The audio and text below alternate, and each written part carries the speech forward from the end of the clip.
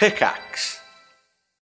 When you need mealtime inspiration, it's worth shopping Kroger, where you'll find over 30,000 mouth-watering choices that excite your inner foodie. And no matter what tasty choice you make, you'll enjoy our everyday low prices, plus extra ways to save, like digital coupons worth over $600 each week. You can also save up to $1 off per gallon at the pump with fuel points. More savings and more inspiring flavors make shopping Kroger worth it every time. Kroger, fresh for everyone. Fuel restrictions apply.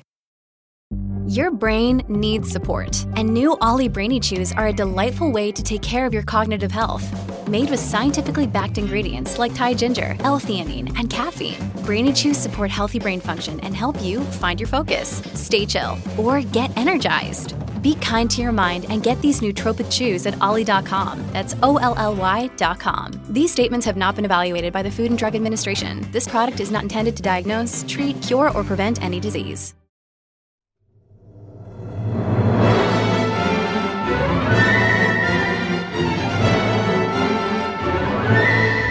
Hello, everybody, and welcome back to the Triforce podcast, coming at you with Pyrion Flax's holiday hotel room, I guess. Where are you, P. Well, Flax? yeah, we're on the road again, everybody. Well, one of us is anyway. On the road. One of us is on the road. You're yeah. you're piped in. You're not in the road. You're in a bedroom. Whereabouts are you? Are you on holiday? I am in Mersey Island. Oh, you're near the Essex coastline. I am. God, you're so close. You missed me just by like a couple of letters. You could have come to Jersey Island instead of Mersey Island for your vacation. That would have been fun. It would have been way better. It would have been way better, yeah. I don't know why we chose Mersey Island, but it's actually really nice. And we've never been here before. We've done a lot of holidays in Kent because we can just drive there. Yeah. You know, it's easier with the kids and all that. Sure. And we take my mum away because she's on her own, so she didn't get away much. So I can pick her up in You've Bournemouth. taken her away? To where? Well, on holiday with us. Oh, I see. They haven't taken her away,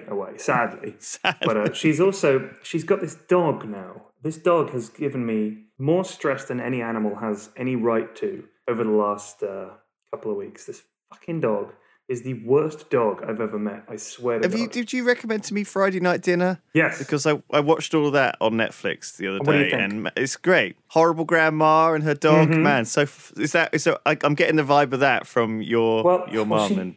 She wanted a dog to keep her company, which is fine. So she got this animal. It's a rescue dog, but it's not rescue as in it was being beaten by evil people. It's just that it didn't have a home, right? It was a rescuer, and now it can't stop rescuing people, even when they don't need to be rescued. It can't help itself. It's like throwing itself into the sea to rescue swimmers. Yeah. Wow. But anyway, so this dog, his name is Chewbacca, right? So we have to call him Chewy, right? Because that's what the previous owners named him. So he's called Chewy, which is kind of ridiculous. Yes. And he's like a tiny ball of fluff because he's half Pomeranian and he's half Jack Russell. And he's all nightmare, it would be the tagline on a movie. So he's very stupid. Yeah. He is very stupid. He's completely disobedient. He has bitten me multiple times. He lunges at you, barking and snout growling. And it's not even predictable. So you'll be walking along and he'll look at you, no problem. And another time you'll walk in the exact same way. And this time he'll go, run at your feet. He lunges at the children, but then at other times he loves them and follows them around the house like a pet. So he's extremely unpredictable, and that's what I don't like. Like normally I know that so-and-so dog doesn't like it when you touch them. Okay, then we don't touch the dog and we're fine. Or, and you just think, that's not a pet. Like if you have to say, oh, don't touch the pet. I'm like, what is this thing? You're just sharing a house with an asshole at this point. But anyway. It's like an IT technician's worst problem. It's a thing that you say, yeah, this thing is happening. And then when you show it to them, they're like, oh, it's not happening anymore. It's like an intermittent problem. You just summed up my entire relationship with cats. Like that's how I feel about cats. I didn't know what you were going to say then. I thought you said with my wife. That sounds like me and my wife. No, it's... Cats, I find, are the same. They're super unpredictable. You never know what they're thinking or what they're going to do. And then, randomly they just turn up with like a fresh kill that they just start chewing on in the middle of the living room and stuff. And I don't know how anyone has time for cats, honestly. I think it's because they play hard to get, right? So you're constantly trying to trying to get their attention, because once you get it, it's quite rewarding. Yeah. They also they're so low effort pets. Like, you don't really need to do anything. Yeah. So it suits people who don't really want responsibilities or have enough responsibilities and just want a nice looking thing as an ornament around the house. I mean, I don't understand people's tweeting about their cats and posting Facebook pictures of their cats and all that. Yeah. Come on, man. And the worst is people who already have kids and then they have pets at the same time. You just think, wow, why give yourself more work on top of already a lot of work? Well, yeah, but cats are zero work. Like, you just put food out for them now and again, and that's pretty much it. And that's all it takes. Yeah. It's very, very low effort. But this dog is awful. We brought it on holiday with us. It's here now. So my mum has popped out. Is it looking at you right now? Looking at me. It's forcing you to say what things. do I do, Ray? Yeah, he's gonna. It's just terrifying. He's gonna lunge at you. He's got a gun to your head. Well, I mean, it's so tiny there, and so is it a Jack Iranian? Is that what it's called? God knows. It's a fucking idiot, is what it is. Or a Pomeranian? It's a new breed. New breed. Fucking idiot. Iranian. We got a brand new breed in stock today, boys and girls. This one's called a fucking idiot. Won't shit on your carpet that much. It is at least toilet trained. Oh, that's good. We brought it. My mum. I went to Birmingham for the Dota Major, right? How was that? It was good. It was very good. There were some issues, but they were not related to the fact that this was in Birmingham. No. What the issues were, the tournament structure was poorly designed at the last minute to squeeze a bunch of games and teams into a very short tournament. It was very strange. A lot of the best teams got knocked out very early on. So teams that people really wanted to see were out before the main stage even happened. Wow. So that was kind of fucked up. And then there were only 2 best of 3s a day on the main stage, which was also very strange because normally you'd have like a much longer day with more games.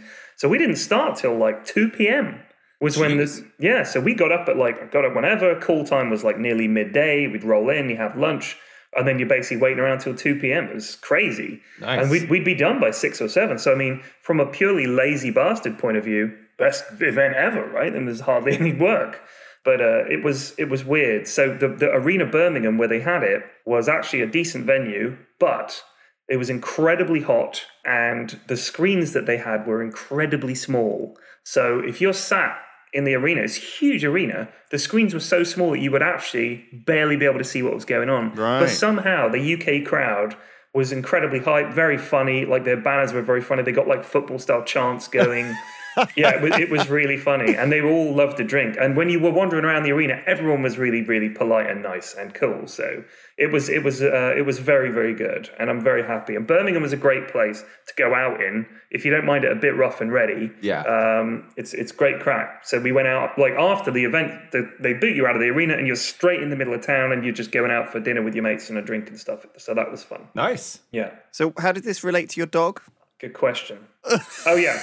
No, I remember. So while I was away, my mum was up looking after the kids. So basically, the dog's been up living with us for a week. And the moment it got in the house, like I went and got her and drove her up. And I was like, all right, we're going to let the dog in. I don't know what the cat's response to the dog is going to be, but it's probably going to be negative. So the dog comes in. He's looking around. He sees the cat. He pauses for like a fraction of a second and then just makes a beeline straight at her, barking and growling. And she like defends herself as best she can. She's like smacking him with a paw. He doesn't care. Like he doesn't. He's not like most dogs. When they get swiped from the cat, they're like, oh, and they sort of freak out and they're terrified of the cat. Yeah. Not so with this dog. This dog was just like following her, chasing her, snapping at her heels. Like he was not going to quit. So she was like, fuck this, and she left. And then she crept back in, and he saw her again, freezes for like a picosecond, and then bolt like a bullet. He's at her, and she's like swiping and swiping and swiping, doing her best. And she's like an old cat, but she was putting up a hell of a fight. But I thought he's going to kill her. So she was like, fuck this. And she left again. We've hardly seen her. She basically moved out. And in the evening, she creeps back in. And if he's not downstairs, she'll sleep downstairs. But I'm thinking, this is her house. And this motherfucking mutt has turned up and is ruining it. And no, it doesn't matter if we're screaming at him, shouting at him, throwing stuff at him, spraying water on him. He doesn't give a shit. So you're trying to keep this dog off the cat, right? Well, no, I'm trying to get him used to the fact that there is a cat here and she lives here and he should not fucking chase her. Right. Like eventually he'll get there. Like he has a cat in his house. So my mum's had this dog for a few months now and he still goes for this cat. Like even now, this is weeks and weeks and weeks and weeks and weeks. No matter how much you scream at him, he just, it doesn't matter. He still goes for it. So he's like zero respect for the human voice. So I've been shouting at this fucking dog, trying to get him to actually listen. And he's maybe getting there now, where if you shout at him loud enough, he's like, oh, you're angry about that? Oh, okay. I'll maybe consider that. You know, it's like there's no obedience at all, because he's had 4 owners in like 2 years. So he's got no respect for authority, if you like. And I think he thinks he's in charge. So it's going to take months to break this animal, but he will be broken. They can all be broken. He will break. He will bend the knee. He will bend the knee, Jon Snow. Nice. So I love how you're just watching this sort of weird relationship happen. So what does the cat do? Does it just go out into the neighborhood and like go down the pub? She lives in the back. I mean, she's not a wandering cat. She's not. So we've got a shed, our neighbour's shed out the back, and she basically lives on top of there and, you know, creeps in occasionally. I mean, I'm sure she's found some other house where they'll feed her, but she's a very sweet cat, and she really is. And I don't even like cats, but I don't like her, but she's a nice enough cat, you know. And I guess she's getting by. I don't like her, but I respect her as a cat. Exactly. I do respect her. I don't like cats, but she's, as cats go, she's okay. She's respect worthy, yeah. She doesn't scratch the kids' eyes. No, out. well, the dog, like we had one of my daughters had a sleepover, and her friend came over, her best friend, very sweet girl, nervous around dogs. The moment she comes in, what do you think the dog does? He's like, you guys have played Darkest Dungeon, right? Yeah. So you know the way some of the guys have a move where it's an attack move where they move forward too and sort of stun someone, right? Yeah. Or put a bleed effect on them. That's what this dog is like. Like the moment I saw this move, it's so consistent. It's like a move forward 2. He like bounces forward 2 paces and bites like that. And I thought this is like a Darkest Dungeon move because it's so consistent. Right. And he just spams it. He's just spamming that on my daughter's friend. I was like, no cooldown whatsoever. Just no cooldown. Wailing away. She's screaming her head off, and she's terrified. Wow. Like she's terrified, and we're all screaming at this dog to stop, and he's just chasing after her. And I'm like, this animal is out of control. Like I lost my shit with that dog. And you go put him in his cage. He's got this stupid, gormless, cute little face. It's like, and I'm like, how can you not understand that I'm furious with you? So I spent the last couple of days. Anytime he does anything, like any minor infraction, I'm like the wrath of God on this dog. I'm like shouting in his face. I'm like commanding him to get back in his basket and everything. And now he kind of grudgingly respects me. And I think he understands that I will kick this thing into the middle of next week if it bites one of my kids. I've made that very clear to him. But I've yet to actually strike the dog, which I think that's the worst thing you can do. But I think shouting at him is definitely a worthy cause. Yeah. Oh God. A verbal laceration. That's all you need. Yeah. I've seen a proper dog trainer trained the previous dogs we've had never hit a dog. There's absolutely no excuse for it. You can always get by with your voice and your posture and shouting. They respect shouting. I'm sorry, but they do. They're stupid animals. Yeah, you got to use your deep voice, like kids. Kids respond to the deep voice as well, right? They do. They can just sense that, like, I've crossed the line here. Yeah. I'm gonna have to sort myself out. I'm gonna have to dust myself off, pick myself up, put my helmet back on, and get back in the game.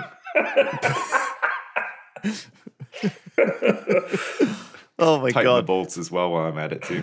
From my point of view, like at being allergic to pets, I've never really experienced pets, right? I've never, because my mum was always allergic and like asthmatic and stuff. Well, I was too when I was a kid. So it was our household was like, you know, we looked after guinea pigs for a bit and some hamsters and some stick insects escaped in the house, and we had some fish. You know, and we you know, but we never had like cats and dogs kind of sharing. In the house, nice. You know how it is, guys. Yeah. The normal stuff. We were finding stick insects on the ceiling. You know, the usual. The normal stuff. Yeah, guinea pigs are good. Guinea pigs are nice pets. Yeah, they don't do much. They just chill. They're scared of everything. They're not like too demanding or anything. They like to eat like all of your extra, all of the healthy stuff that when you're making a lot of veg and you have like scraps and stuff left over, they love eating it. So it's like works out. They're like little recyclers, yeah, little garbage compactors. I think that's what they used to call them. Yeah, back in South America, wherever they came from. El Garbaggio Compactorino. That's Spanish for guinea pig. Yeah, mini mini compactorino. So did you guys, like, how do you guys feel about the other pets, right? Like birds, because like a bird, I don't like certainly birds. a bigger bird, so like a permanent toddler that lives for like 40 or 50 Well, years. like parrots and stuff, I find creepy. Yeah, like a cockatoo. I find them really creepy. Actually, they creep me right out. They're a bit creepy, I know, but I think that also they look so derpy as well. Spiders? Like they do. Yes. You think? No, parrots. Oh. Parrots, yeah, parrots. Yeah. Mrs. F said the other day, "Do you want to get a parrot?" Like she was like, "Wouldn't you like one of those big grey birds, the ones that are really smart?" Oh, I don't know man. which ones she means. The cockatiel, maybe? Holy crap! The thing about those is that birds, like, they live for a very long time, and they can be incredibly annoying. They get super excited too. Like when you want them to say something, you're like, "Hello," and they just look at you. Yeah. And then when you're trying to sleep at night, all you hear downstairs is, "Hello, hello, hello, bang, bang, bang, bang, hello." Fuck birds. Welcome to the Triforce Podcast. Welcome to the Triforce We could Podcast. teach one to just take your place, P-Flax. That would be brilliant. Yeah. Then when you go away on holiday all the time, Yeah. my mom's over. My mom's over. I just say the same shit over and over again anyway. Have you noticed that in the comments, people often say that? I'm sure they already talked about this on a previous Triforce podcast. Like they do that. We do that all the time. It's impossible. Well, I think it's because we just have the same conversation over and over again, and none of us realize it. 'Cause we're too old. Guys, wait. I have something that we've never talked about before on the Triforce podcast. Okay. Go for it. Your thoughts and feelings on the new Fallout game that's been announced, Fallout 76. Did you guys see the live stream and stuff? Yes. Wow, it was pretty exciting. So, for those who don't know, Bethesda put up a little stand by, you know, that Fallout thing, please stand by, on their Twitch channel. It was an IRL one, though. It wasn't the same as the Fallout 4 one. Right. The Fallout 4 one was not on a TV screen in a room somewhere. It was just like, Yeah. you know, on your video feed. After 16 hours, they played a trailer that was a bit cryptic, and it was, and I read on Kotaku this morning that apparently a source at Bethesda has said that it's going to be not a single-player RPG in the Fallout style, so it's not Fallout 5. No. It's going to be more like Rust or DayZ, kind of more of a for open-world survival multiplayer type game, but with quests and storyline and things to do and base building, which I can categorically say I am interested in, but also worried about. Apprehensive. Yeah. I'm kind of skeptical about that whole take on it as well. I don't know, like, I guess some people have some info and have leaked some info, possibly, but I don't know. I don't know if it's going to be what people think. It'll have probably some sort of base building elements and stuff, but I think it's going to have some sort of like overview management stuff as well. I get the feeling. I think they said that what would we do if we wanted to make multiplayer Fallout, and they looked at the terrible failure of, well, not necessarily terrible failure, but Elder Scrolls Online. Elder Scrolls Online is a thing which I have a soft spot for, because when me and Terps went to GDC, we were like, it was pouring with rain. We had a meeting with the guys, and they had a nice Airbnb with really nice food, computers, and me and Terps just sat there, dried off, and had a beer, and we played Elder Scrolls Online, the new expansion, which is coming out next Tuesday, I think. Terps and Simon have been doing these sponsored streams promoting it, and I think they're doing one next Tuesday. Actually, it'll be last Tuesday. Anyway, technically it'll be out now when this podcast comes out. Wow. But I was thinking of having a look at it again. We jumped around a lot there. Just in case you're wondering what timeline we're on, think Back to the Future 2. It's 2 days ago. So, sorry, I didn't want to badmouth Elder Scrolls Online, but I don't think Elder Scrolls Online did as well as they hoped, or was very good in many ways. I don't think it was the product they expected. I don't think it was the product anyone expected from a multiplayer, Elder Scrolls game. And certainly, it's not what we wanted, I think, really. Skyrim has been re-released everywhere, and, you just played another 20 days of it, didn't you, Sip? So, I mean, it really holds up.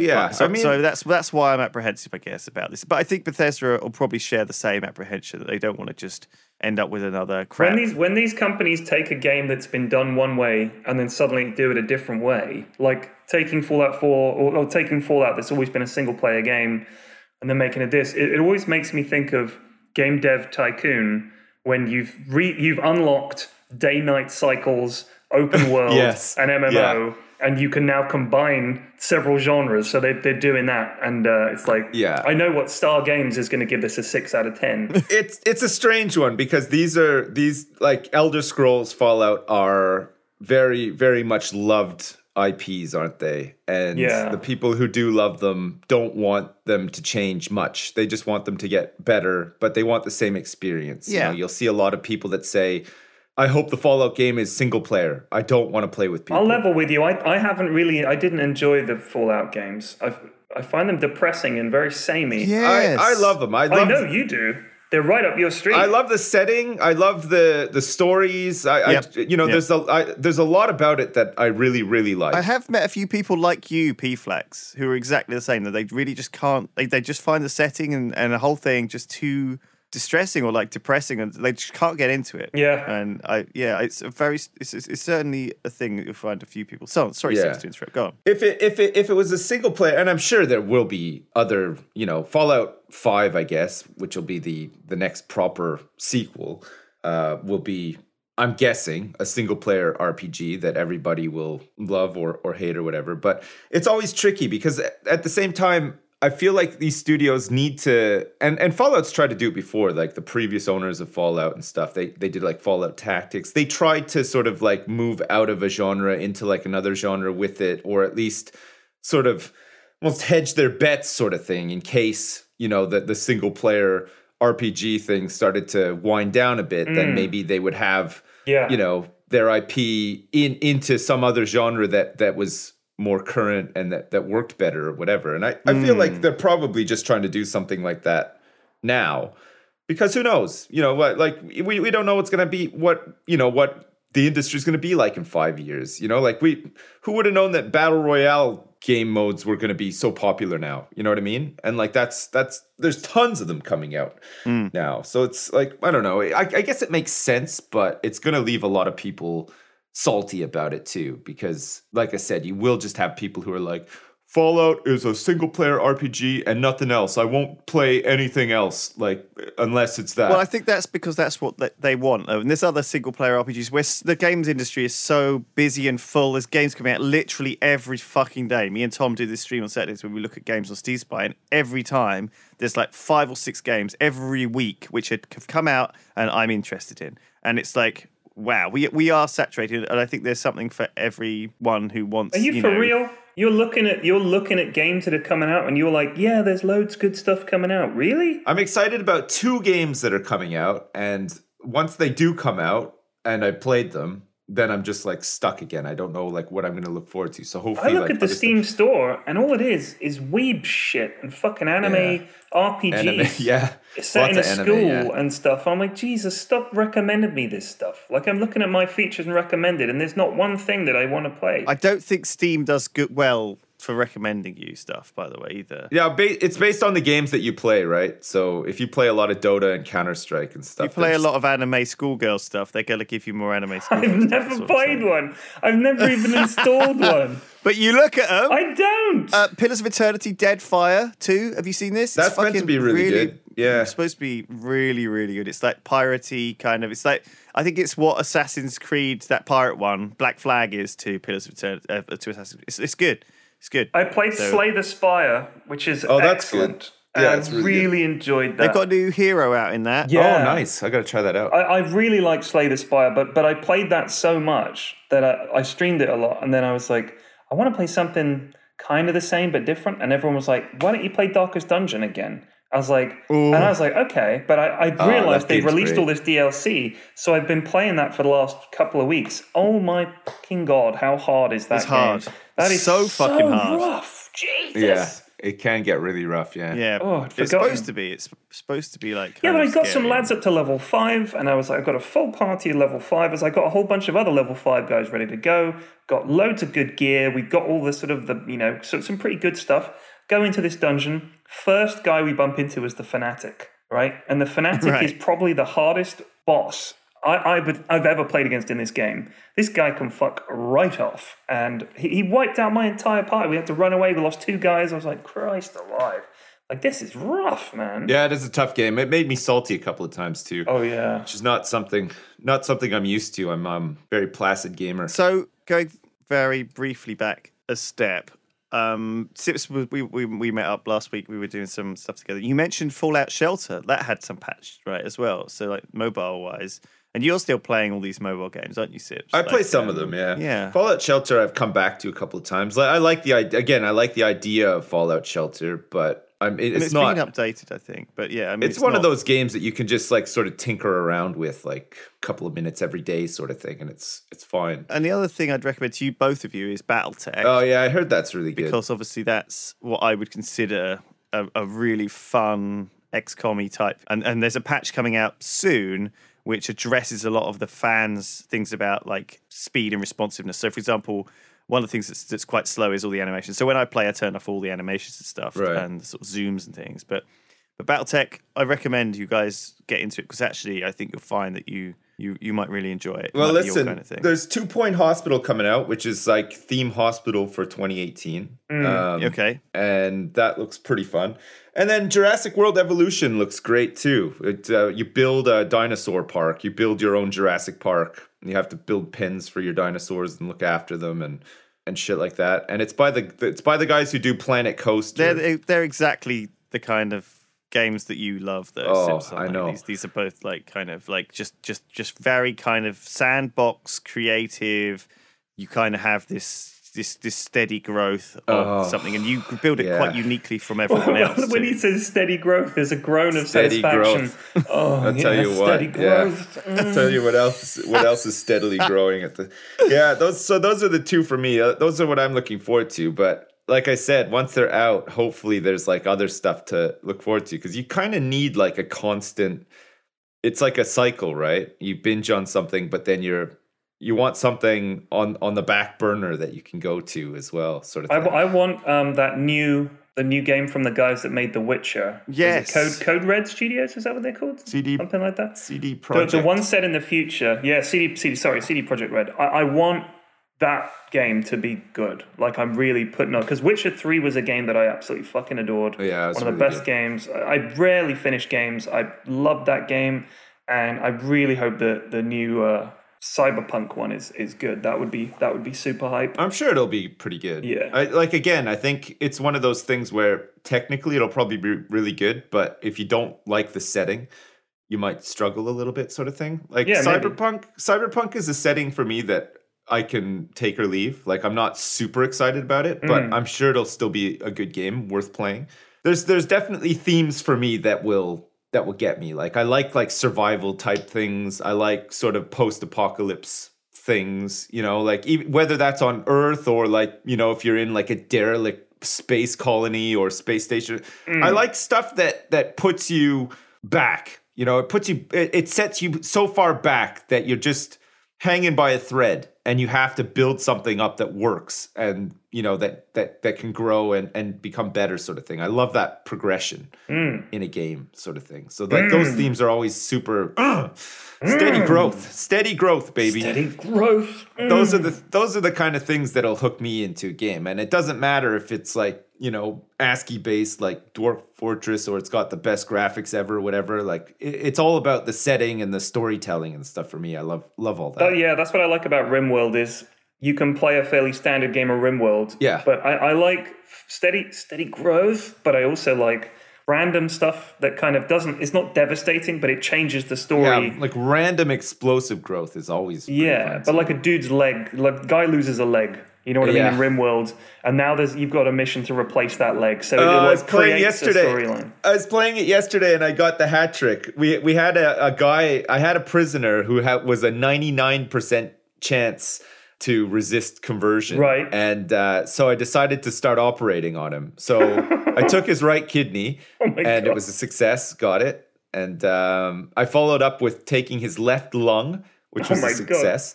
And then I thought, this guy's going to go critical if I take another kidney or another lung. So I took his heart, and that was him gone. And I got all of those things. Oh, God, it's so dark when you talk really about what you've been doing in that game to other people. If someone just, tunes in on like that kind of when you're halfway through a, discussion with someone about RimWorld, it's like, So obviously it was quite cold, yesterday. So I went out and I just foraged around outside, and I found this dead raider that had killed. He died, and his body was frozen. So I dragged him back and we chopped him up, and we ate him. Yeah, it was bad. I harvested some organs and had a meal. Yeah, I love the randomness in that game. A guy joined the colony, and we had a lot of human flesh because anytime we got raided, we'd kill a guy or guys, and we'd butcher their bodies for the human meat to make it into kibble for the animals. Oh my god! Yeah. So in the freezer was just a bunch of human meat, and then some guy, a wanderer, joined our colony, but he was a cannibal. Oh no! So he just started going ham on all the meat in the freezer. It was pretty funny. Just eating raw human meat. It was good. I had a colony. We had a few people join at once, and for some reason they were all pyrotechnic. And we only had one guy who was willing to put out fires. One. This one guy's entire job was running around putting out the fires all these pyromaniacs were starting. It was the worst. It was fucking horrible. Oh, God. Yeah. There's always shit like that that happens in that game. And it sets you back, but it's always like somewhat manageable. It's funny. Everyone has their stories of good bits that happen. And it comes from that Dwarf Fortress era of you building more into these characters than you necessarily are graphically shown, right? So, because the graphics are quite simple in RimWorld, and obviously Dwarf Fortress taking that to an extreme, you're looking at a little D or whatever walk around. Actually, I think that might be a dragon or a drake. Anyway, you're looking at your little fellas wandering around in Dwarf Fortress. You come up with all these. You just build this world a little bit like how Minecraft feels like the graphics are so simple and the avatars are so simple that it lets you kind of envisage some grander thing in your mind of what you're seeing. I think it's a good thing, and it's a little bit. But then again, everyone has their stories like D&D style. Everyone has their stories of what happened in their D&D campaigns, and they remember them very fondly. And that again is a very audio experience doing D&D. There's a few things that you can have your a little model of your character, but it doesn't really matter. It's kind of and most of it happens kind of in description. It's kind of like an audio experience.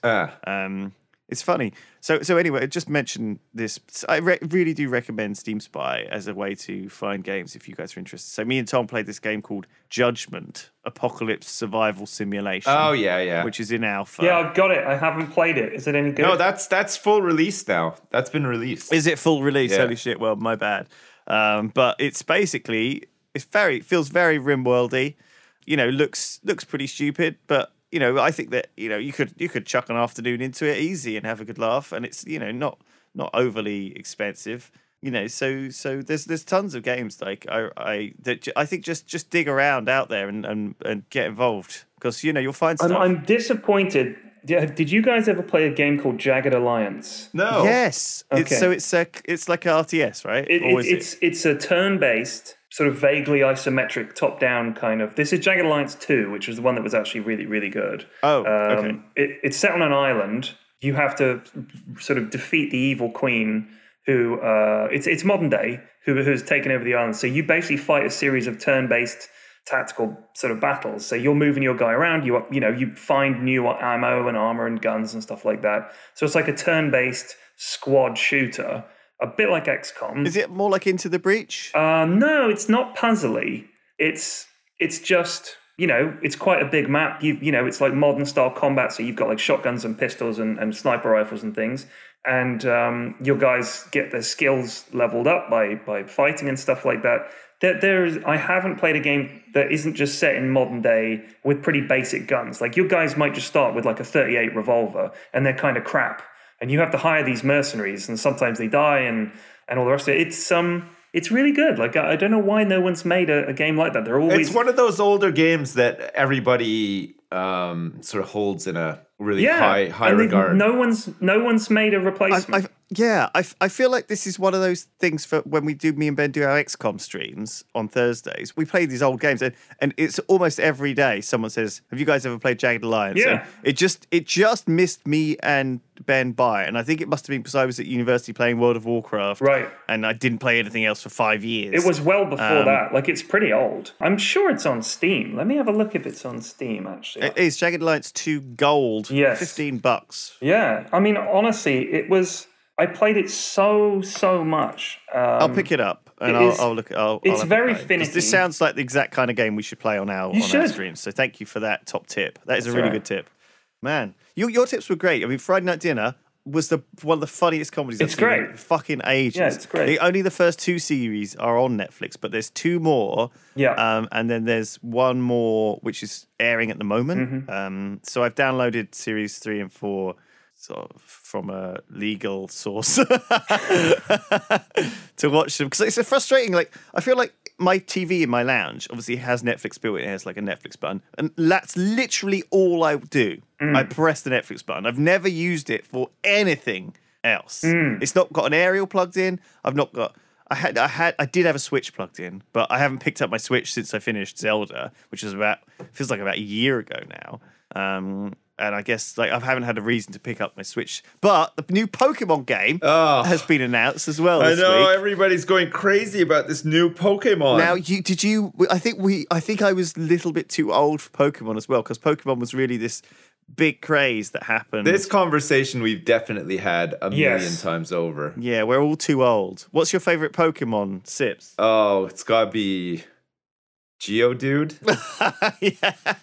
The best. Oh, we're such dads. Oh man. I feel the dad. Favorite Pokemon? Yeah, what a question. Which is the I like the one that's called Coughing, and he's just like a cloud of gas with poison on him. I like Coughing. And Ghastly. Right. I think there's one called Ghastly. That's Ghost sort of one. Yeah. Right. My eldest absolutely fucking loves Pokemon. She's got a huge collection of Pokemon cards. Duncan often says, "Does your daughter still collect Pokemon cards?" And I say yes, and he gives me like 200 whenever I'm up there, because he's got loads. But she bought like a folder. You know those folders with the card protectors, like 4 to a row. Yeah. And then you turn the page over, and she's put all her Pokemon cards in there in order.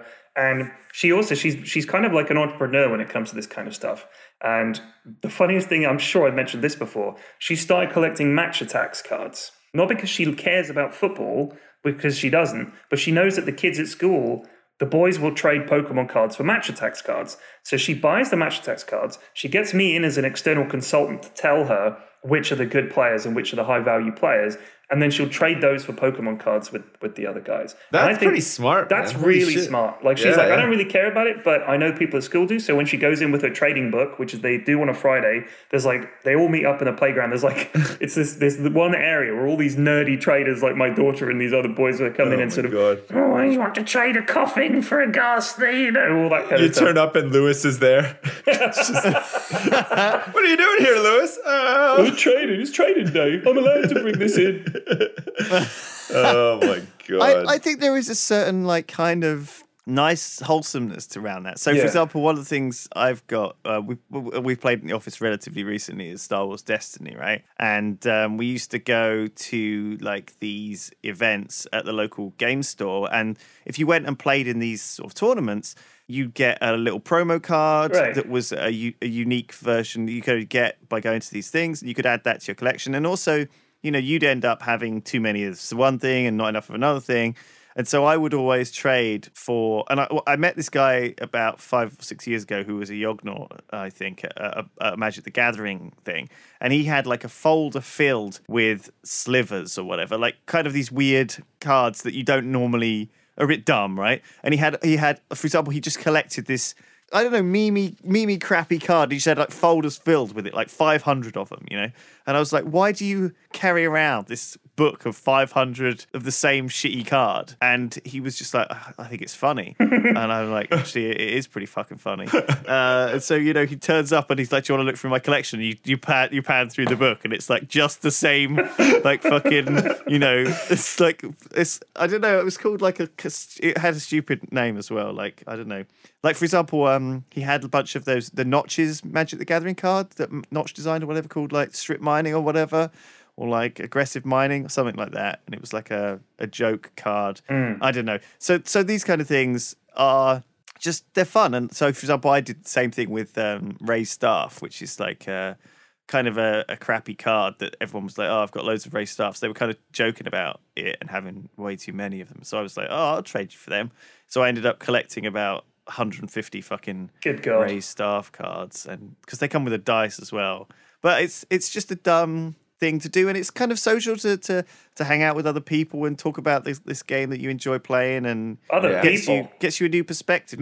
Everyone you meet has something interesting to say. Is that true? When we were in Seattle, Flax, we went to like a board game restaurant. Oh yeah. Yeah, these are popular now. It was really cool. So we'd sit down, we'd pick a game, we'd start playing the game, order drinks, keep playing the game, and then, the guy would come by and be like, "Hey, you guys hungry? Are you ready for food?" Then order some food, play the game a bit more. The food would come, push the game onto the floor and lose our place and eat a lot of food, and then resume it. It was really nice. Honestly, like some of these games, though, you need a big table. Yeah, it was so good. We were really struggling to get all of these massive plates of cheese sandwiches and stuff. On the side. We played Catan, and we played what was the train game? Ticket to Ride. Ticket to Ride. That's we played that. That's a game. Fun. Secret Hitler. We played as well. That was fun. That's good. There is a game. It's like a World War II, or actually, there might be a modern day. I can't remember what it's called. It's one of the most complicated board games ever made. Right. It's a huge map. Axis and Allies. Millions of counters. It's not Axis and Allies. Twilight Imperium. It might be Twilight Imperium. Gloomhaven. Oh. Two of the most it's set in the modern day. horrifically complicated Is Twilight games. Imperium the one set on the world? No. What's that one with the submarine? That looked fun, but we didn't have enough people. Captain Sonar. Captain Sonar, that's a tough one. That's a crazy mess of a board game. Everyone's like yelling at each other.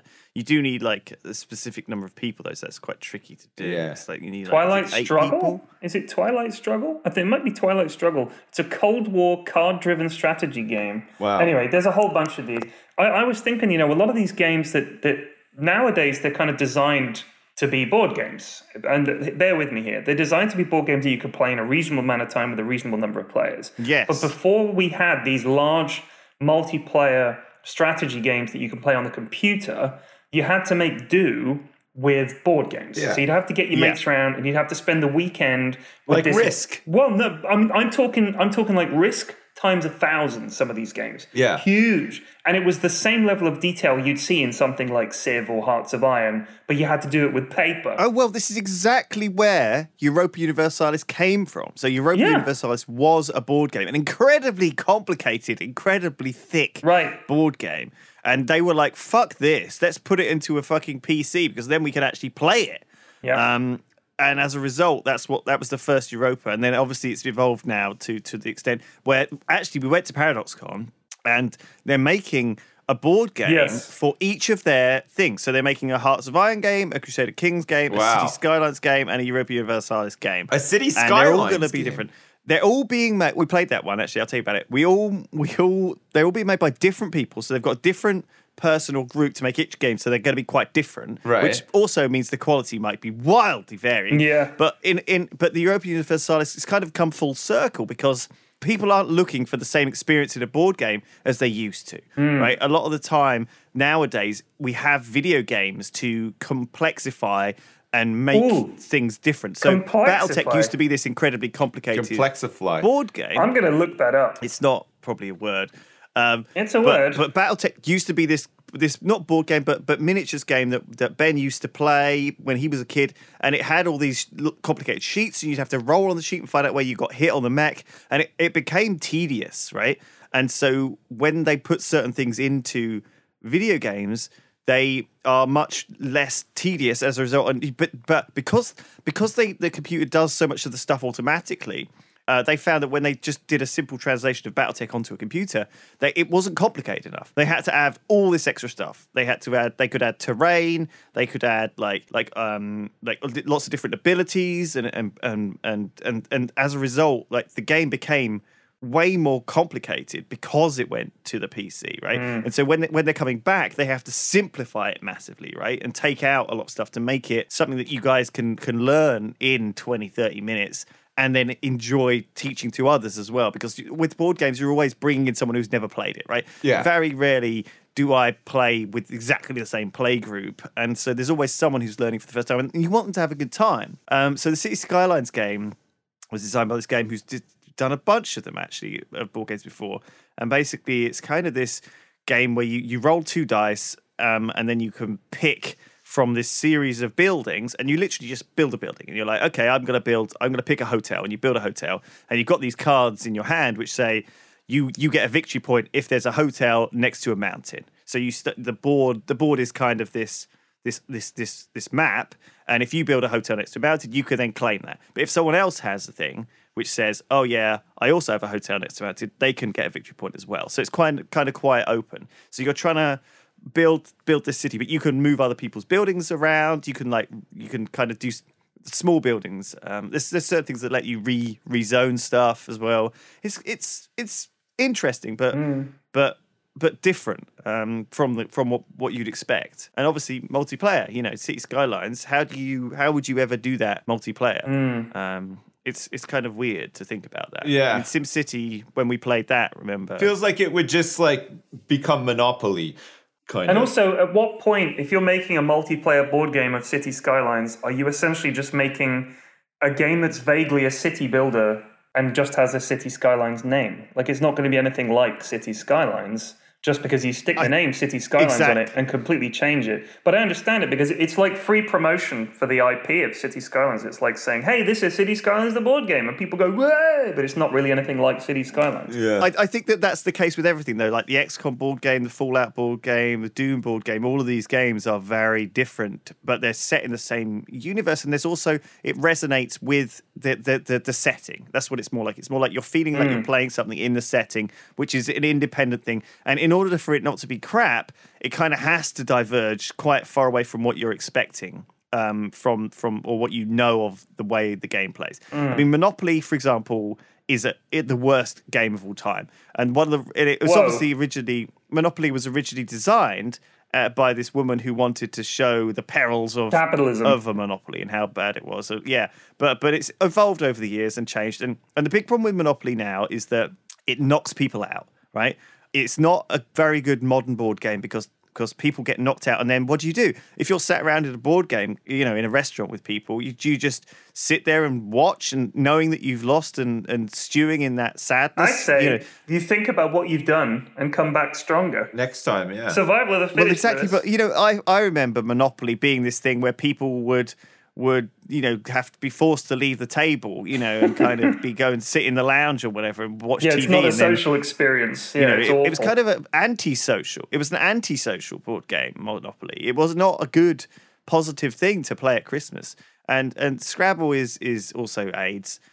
Just putting that out there. It's boring and torture. And I hate anagrams. I was never very good at them. Those are strong statements, Lewis. Scrabble, it sucks. These are beloved board games. I know they are, but people need to know that you don't have to play them. No. You can play. There's so many excellent board games. Like Board Game Geek is a great place to go, but you have to be careful.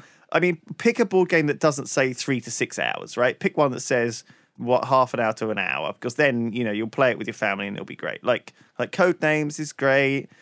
We played a bit of that, didn't we? And all the other ones we've played. Mentioned so far. Ticket to Ride's good and stuff like this. Like they're all Risk. easy. Not Monopoly. Jenga. one of the Hungry worst board Hippo. games. That's a good all one. times. It's Hungry Hippo. I mean, that is not a board game. That's a kid's toy. That's how hungry they are. They're double hungry. Yeah, they're super hungry Hippo. Man, they are so God. hungry. And like Buckaroo. And fucking what's the other one? Kerplunk.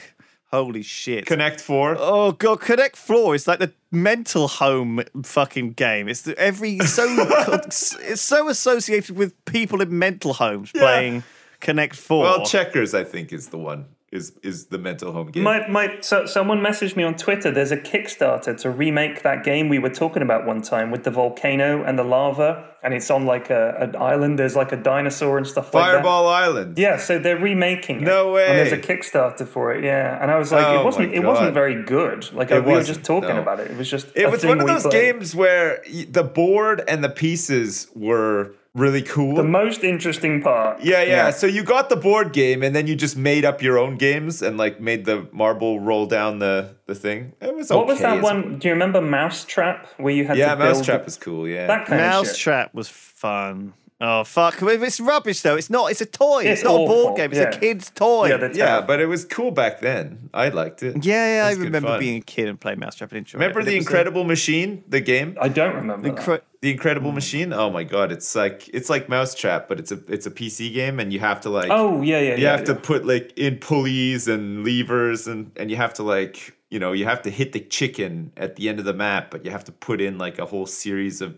doodads and gadgets and shit, and the marble has to like drop into a bucket. They still make Operation. Yeah. Like my kids bought Operation for someone's birthday party, but the things that you pull out of them have been modernized. So I guess that's it's the same game it was in the 50s. What do you mean? I mean, so now you have to pull like his iPhone out of his ass instead of like a bone or whatever it was. So like the things you take out are slightly different. Well, it's more anatomically correct. Is that what you're saying? No, you can do, right. You can do boob jobs and stuff in there now too. Tummy tucks. Yeah, you could do liposuction is a thing you're able to do now. Can you do like a scrotal lift? Yeah. You can do a you can provide your patient with a designer vagina now too in Operation. Can you give them a vajazzle? Yeah. So if you have any bits, if your patient has like any weird bits like dangling down from their vagina, you can just sort of like cut them off. I think it's always men though, right? The operation. Yeah, there's no woman. There's no woman, and there's always some old dude, some old white dude. Hey, I was just going to say, from Birmingham, an awful lot of people came up to me and said, Pyrion, I have a small penis. I was telling Lewis before we started recording. I'm so glad that started to happen to you, because Sips never goes to these events anymore, right? And so, no, he doesn't have these big, long signing sessions like I do. And it's just constantly people telling me they have a small penis. Yes. Oh, and God. I get it from time to time. Troll. A guy approached me on the street one time. He said, Sips? And I was like, oh, hey, yeah. He's like, man, I've got a small penis. I was like, all right. Good. You high-fived him. Yeah, I told you about the time a guy did that on a busy train. I was coming back from York down to London, and I was sat chatting to a couple of my friends. But they usually like look to the side, right? Yes. And then they whisper it to you. But he didn't whisper it. I like that. He did not whisper it. Oh, right. He walked into the carriage. We're sat there. It's like the first class carriage because someone else paid for the ticket. Ooh, Yeah, first class I know. on the train. He walks up to me and he goes, Pyrion, just wanted to say I have a very small penis. And I was like, okay. He was like 65 years old. And that was it. He went, okay, thank And you look left at your wife and she just nods. Knowingly. It's like, oh. Luckily she wasn't there. But the people around us were looking at me like, what the fuck is this guy? Is he like a dick doctor or something? And he's like, and I wanted your number so I could have a huge penis. Yes, we can book you in next week for the re-beginning operation. Re-beginning. Yeah. It used to be big, but I'm getting older and it's shrinking. I need it to be re-bigged. I need it to be. I need it to be re-bigged. ASAP. I mean, I feel like for you guys, you've already had your kids, you're married, you're settled down. You're going to say it doesn't matter. Do you need a bigger penis at this point? Always. I don't even need a dick at all at this point. Like, I'm done. Just chop it off. It gets in the way all the time. God damn. Yeah. Oh man. It's just chat calling to you. Yeah. Play with me. Play with me. I certainly don't need my balls anymore. So like, yeah, they're done. We can get rid of those, and then they're getting retired. lower and lower anyway. I feel like they're just going to get caught on a fence or something. Oh, and just I know. Be gone one day. Like an udder down there. Get tied up in my shoelaces. Yeah. God damn. Yeah. Oh shit. That's life. It's the circle of life. Yeah. At one point in your life, all you can think about is your dick and your balls, and then at another certain point in your life, you're like, God damn, this dick and these balls. Get them out of here. So do they still make that fucking game where they've got the hoop and the electrical wire? Oh yeah, they do. Run yeah, the hoop of course, around. Of course. I mean, I remember that game being terrifying. You can usually buy those like at the counter at a toy store because they're just, they're still trying to, hey, last minute purchase, go through this snaking queue of like a million toys that you never thought still existed, and the electric hoop is in there every time. I mean, like Slinky, they still make Slinkies, even though they still make never Slinkies. fucking work those things. No, never. I think you had to have a very specific perfectly set up set of stairs that was exactly the right one. I don't think I ever found one as a kid. No. And it needs to be also the right surface. They never went straight either. If you did find the right stairs, they would just sort of curve off and hit the wall. And the holy grail was to find a set of stairs that the Slinky would go from the top to the bottom. Yeah. And it was never happening. It always stopped in an awkward place, and you had to like lean up painfully in the middle of the stairs. They've made Jenga bigger. Yeah. Like the blocks are huge now. They still do Twister. It's because all the Twister is still going. It's because all the kids these days have such fat hands. The tiny blocks are no good, and they probably could mistake them for food. So I think they make the giant Jenga so they can't eat it. I don't think that is it at all. That's 100% First of all, they have like outdoor Jenga, which is obviously bigger. Yeah, they're like plastic blocks that, you know, like a slight bit of breeze hits it and the whole thing falls over. So it's kind of bullshit. Yeah, those things are just incredibly unstable. Yeah. It's tough making these towers, man. I think the board game Twister was designed to like oust perverts as well. Oh no, it's just foreplay at a party. It's just if you want to have a gangbang. It's like an adult sex game. Yeah, it is. Yeah. It's just like it's like a gateway sex game, isn't it? It is like a swingers game. Yeah, that's what I always but if you go to a kid's party and somebody's like, all right, we got Twister, you're like, yep, all right, my kid's never coming to your house again. See you next time. Yeah, who is honestly like this? It is just perverse. Yeah. It is very perverted. Yeah, I don't know why. There's other similar games like Twister though. I think if you're on a date with somebody though, your first date with somebody, and she's like really hot, and you get back to your place and you're having coffee and stuff, and you bust out the Twister.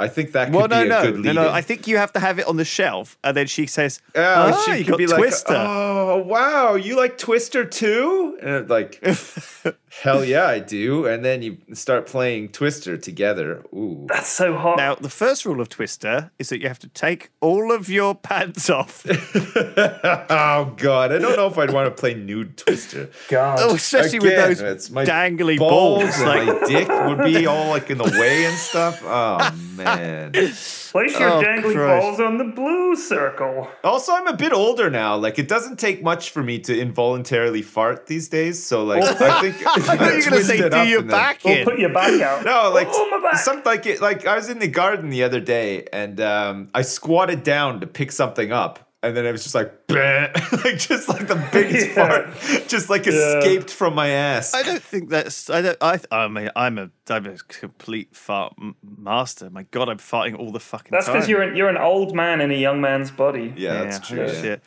I don't know if that is related to age or maybe just diet. I've been trying to eat healthily again lately. Of course, and it's tough. It's tough. It sucks. Do you find that you're farting more or less? More, definitely, when I'm eating, like... So I'm mainly eating only vegetables. Of course. And as a result, that's... So yeah, you will be farting a lot. I'm eating cabbage and lentils, and I seem to be farting all the time. I just can't stop farting. What is that? What is wrong with my ass? I eat beans and pulses, cabbage and lentils, and my ass won't shut up. Anyway. It keeps my wife up all night. She was complaining about my bad back, but that was because I was playing Twister all day. Fucking hell. Anyway, let's fucking leave it here, guys. Thanks for listening to this podcast, everyone. Yeah, thanks for joining us on your holiday. P-Flax, I hope you have a lovely time on the Essex coast. Oh, thanks for having me. I want to apologise for the audio quality not being... Don't worry not worse about than mine, don't worry. All right, cheers, guys. We'll cheers. see you all next week for some more Triforce. Until then, goodbye. Bye. Mwah. Bye, you all.